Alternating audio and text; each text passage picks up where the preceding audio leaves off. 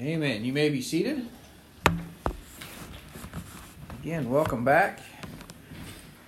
Today we're going to be back in the book of Ruth. Ruth chapter 2 is where we're going to be this morning. Last week we saw Naomi and Ruth return to Bethlehem, and we saw Naomi's frame of mind as she comes back and the whole city is moved about her and not recognizing her. She tells them not to call her Naomi, but to call her Mara, because the Lord has dealt bitterly with her and has overwhelmed her, or has sent her out full and brought her back empty. And today we're going to look at the beginning of the turnaround of God providing for Ruth and Naomi, and we're going to see God's hand in all of this and Ruth's obedience in it as we study our series in Lessons in Obedience.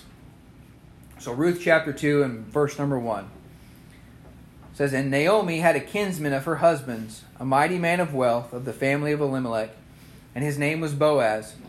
And Ruth the Moabitess said unto Naomi, Let me now go to the field and glean ears of corn after him in whose sight I shall find grace. And she said unto her, Go, my daughter.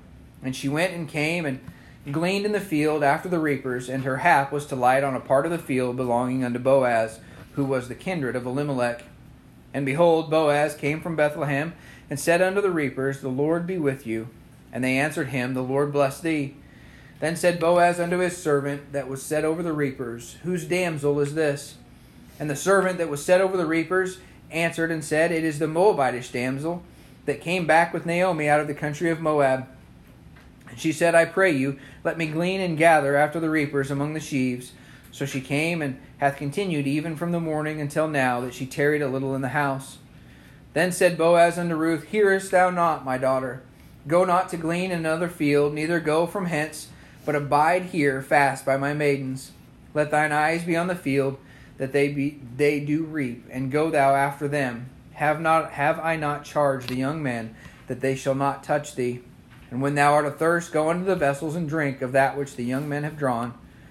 Then she fell on her face and bowed herself to the ground, and said unto him, Why have I found grace in thine eyes, that thou shouldest take knowledge of me, seeing I am a stranger? Let's pray. Father, again, we come to you today humbly, seeking your face. Lord, we need your direction. We need your guidance. We need your truth. So, Lord, speak to us tonight or today. Speak to our hearts. Help us to see through Boaz and through Ruth your love, your care. Help us to see the way that you would have us to walk. So, Lord, please guide and direct. Be with us today. We love you and we thank you. It's in Jesus' name we pray. Amen. Now here, the author of the book of Ruth, who most attribute to be Samuel, they attribute the book of Judges also, but here the author chooses to introduce the kinsman. And as we have talked about in the first few lessons, as we look at the book of Ruth, we need to understand the pictures that we see in the book of Ruth. We know that Ruth is a picture of the church, the bride of Christ. We know that Naomi is a picture of Israel, the stubborn and rebellious child that walked away from God. And we know that Boaz is a picture of Christ, the kinsman redeemer. So here the author chooses now to introduce Boaz, who is the kinsman of Elimelech. And Boaz, as we're going to see throughout the rest of the book, is going to play the major part in bringing Ruth and Naomi back. Specifically Naomi, but bringing Ruth along as well, back to the position that she was in before she left and went into Moab. This was the duty of the kinsman, but we also are going to understand that Boaz is not the next kinsman. He is not the nearest. But we also see in this passage that Boaz, as a picture of Christ, is not only the kinsman that is going to redeem us all, but he is fully aware of everything that is going on. As he returns from Bethlehem, he finds a stranger in his field. because he has an eye for detail. He knows who should be there and who shouldn't be. And his reapers tell him that she has been, so he immediately wants to know who the damsel is, and they tell him that it's Ruth, the Moabitish damsel that came back with Naomi. And then they go on to say how diligent she had been.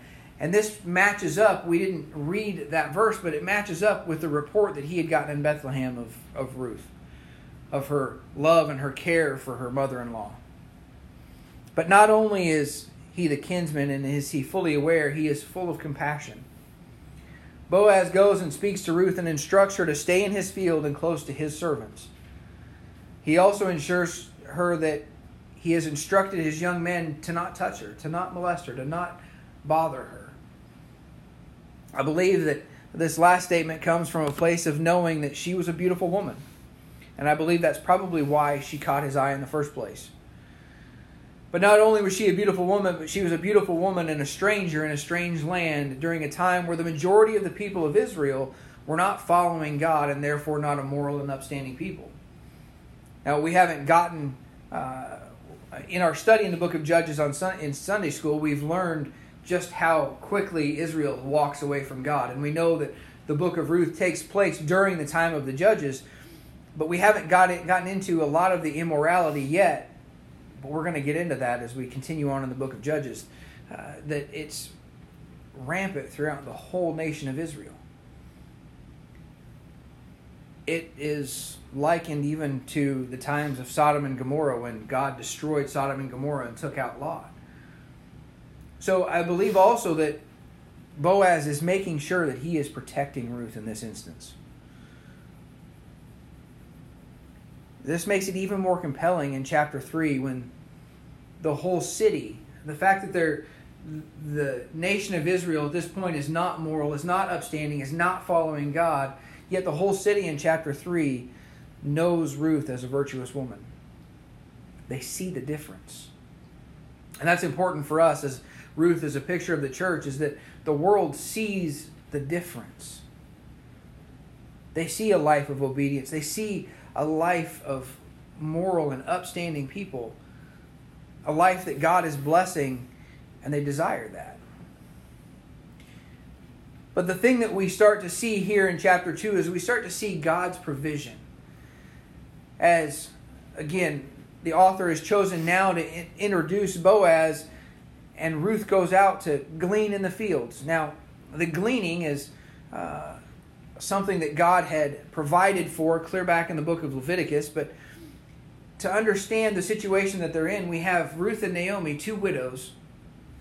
Naomi, an older lady that really would struggle to work, and Ruth, a stranger in a land where she's not supposed to be, they have no means of supporting themselves. No means of gaining money to buy bread, no means of getting the ingredients to make bread to feed themselves. But God had instructed back in Leviticus for Israel to provide for that. Leviticus 19. Let's turn back there.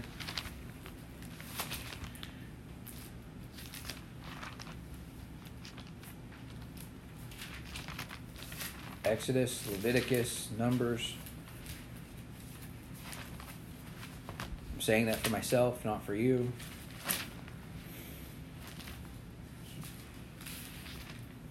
Leviticus 19 and verse number 9. It says, "And when you reap the harvest of your land, thou shalt not wholly reap the corners of thy field, neither shalt thou gather the gleanings of thy harvest. And thou shalt not glean thy vineyard, neither shalt thou gather every grape of the vineyard. Thou shalt leave them for the poor and stranger. I am the Lord your God." So God had instructed Israel as they plant and harvest their crops that they would leave portions of it. They would leave the corners of the field standing so that those that were poor, the widows, the fatherless, the strangers could go and they could pick the corn or pick the crop. And they also instructed them not to go back and go through the field with a fine-tooth comb and pick up every piece that fell on the ground. And when I was growing up, we lived out on a farm here just outside of town, and Dad had the 48 acres that was pasture land and the land that the house sat on, and my grandfather owned the 112 acres of farm ground around it. And every once in a while I would go out and help my dad's cousins when they would harvest. But I would also go out and walk through the field after they were done harvesting. And I was amazed at all the ears of corn and the pods of soybeans that would just be laying in the field. But the thing that they would do is they would fence off the field. They would put in electric fence and make sure the field was good and secure. And then they would let their cattle out there to graze and clean up the field. Here next week, when we're having Old Settlers, they're going to be having the Antique Power Show over in Marshall County. And they do a threshing demonstration. And they go through, and they've already baled hay off of the ground. But they go through with all the old equipment, and they thresh the wheat, and they bring it into sheaves. And they go through the whole process. But this was all done by hand.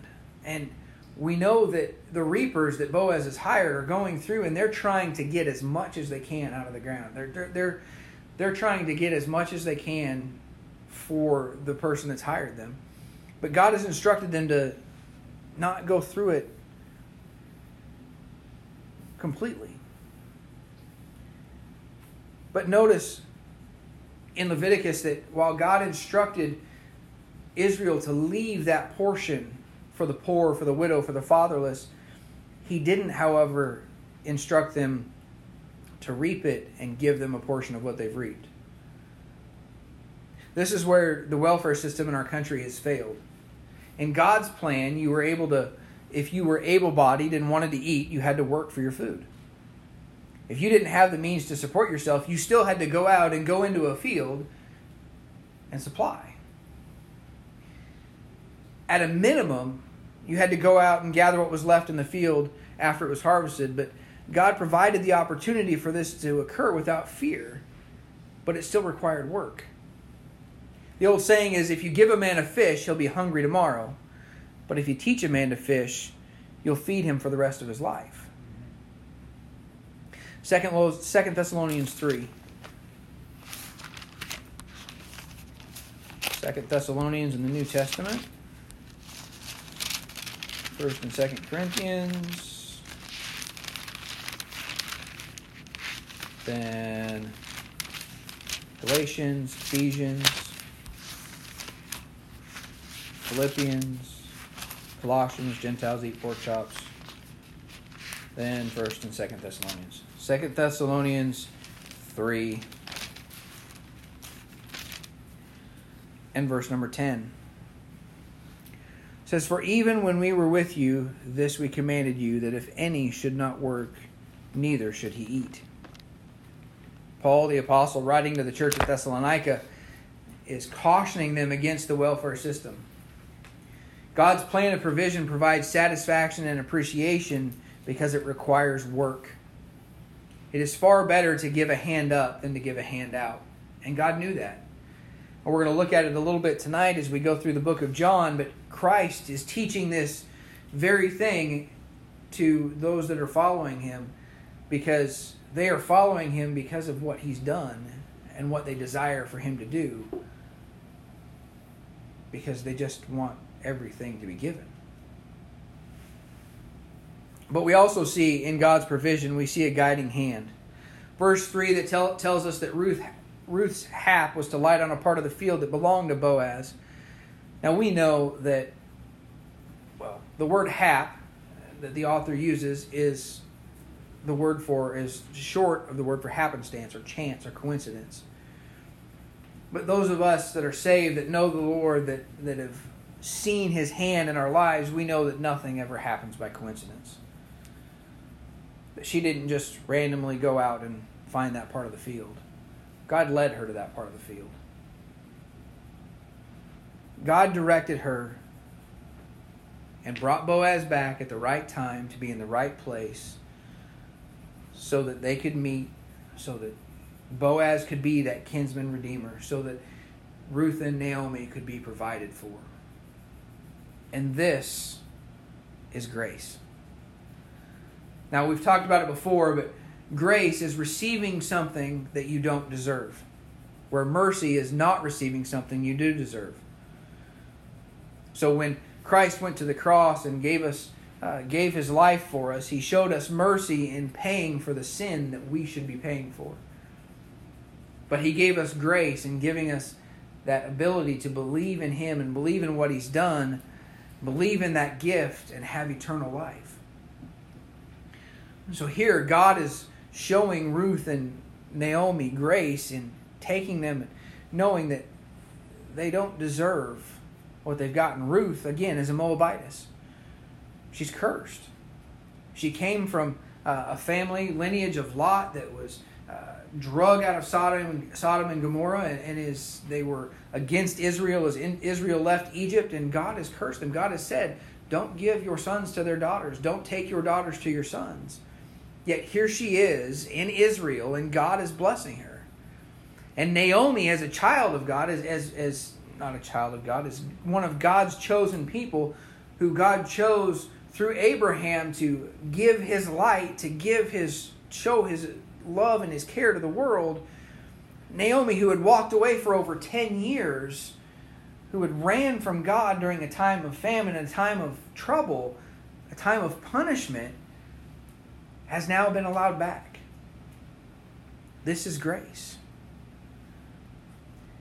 But not only is God giving them grace and allowing them to provide for themselves, he is giving them grace and allowing Boaz to go above and beyond what he was supposed to do. You see, in all of our lives, we have duty and then we have ability. So many of us walk in duty. As we looked at the book of Jonah, we understood that Jonah, when he was told to go to Nineveh the first time, he didn't want to go. He hated Nineveh. He wanted Nineveh destroyed, so he ran. But then God caught him. God saved him out of the belly of the fish, brought him back out of hell, and put him back on the dry land. And Jonah went to Nineveh, and Jonah preached. But he did it out of duty. He did it because he had to, not because he wanted to. And we understand in the end of the book of Jonah that Jonah, as he preached and the city repented and turned and loved God, Jonah sat on a hill and pouted, waiting for the city to be destroyed. Even in serving God, he didn't have joy. He was angry. Boaz, as we're going to see, we start to see it in the text that we read, but we're going to see through the rest of chapter 2, chapter 3, and chapter 4, Boaz is going to go above and beyond. Now, Boaz's duty was commanded that he leave part of the field, that he allow the stranger and the widow to glean in his field, to not pick it clean, but he allowed that to happen.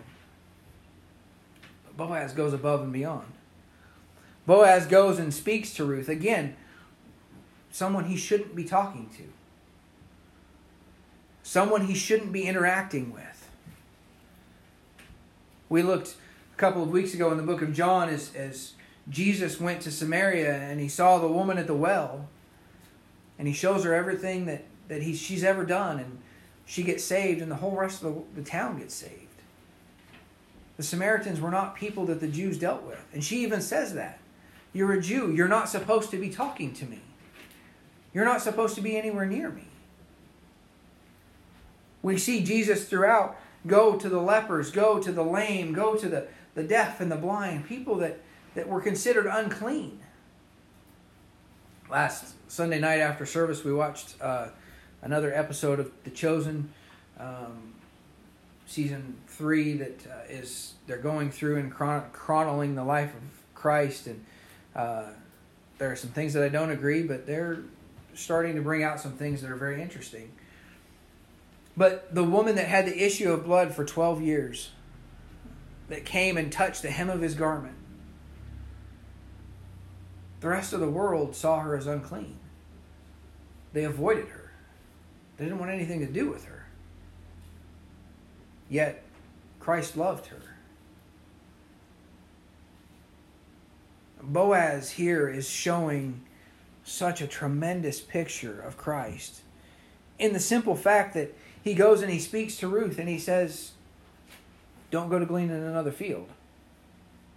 Stay here. Follow my reapers. Follow my maidens. I've given the command to protect you, to care for you, to provide for you. When you're thirsty, go drink of the water that the young men have already drawn. He's going above and beyond.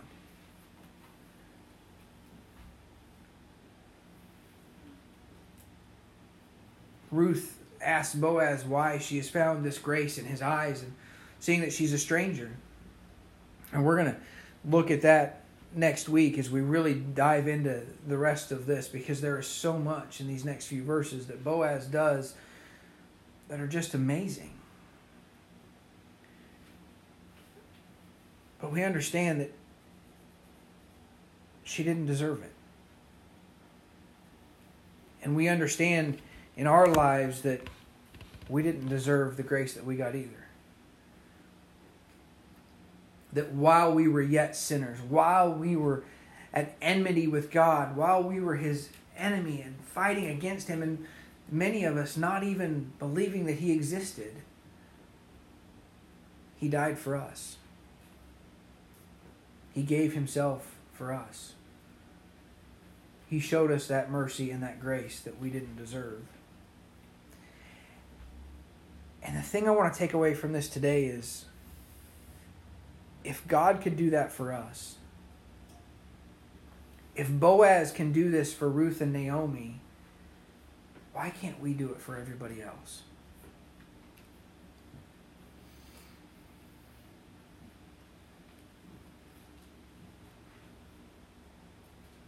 Why can't we have the compassion and the grace in our heart be the first response?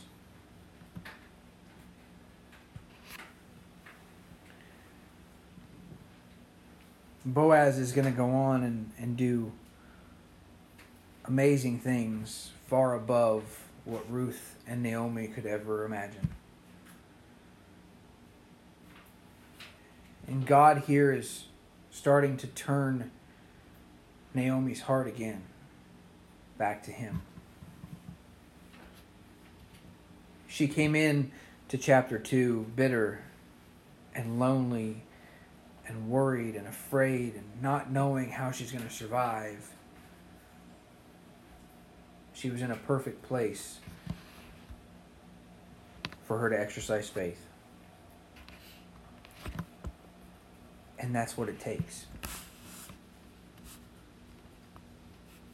We talked about faith yesterday afternoon, and faith is placing your full weight and trust in Christ, in anything. But the correct faith is placing it in Christ, in what Christ did for us on the cross.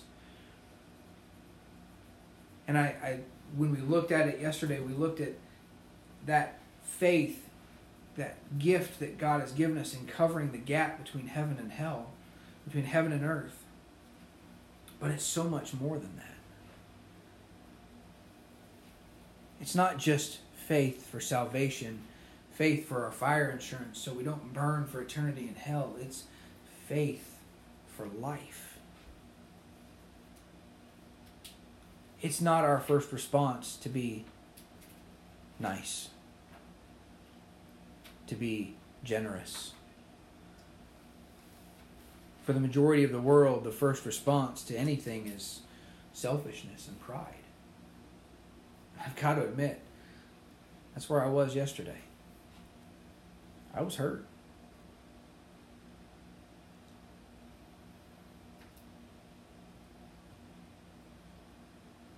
Because my pride was hurt.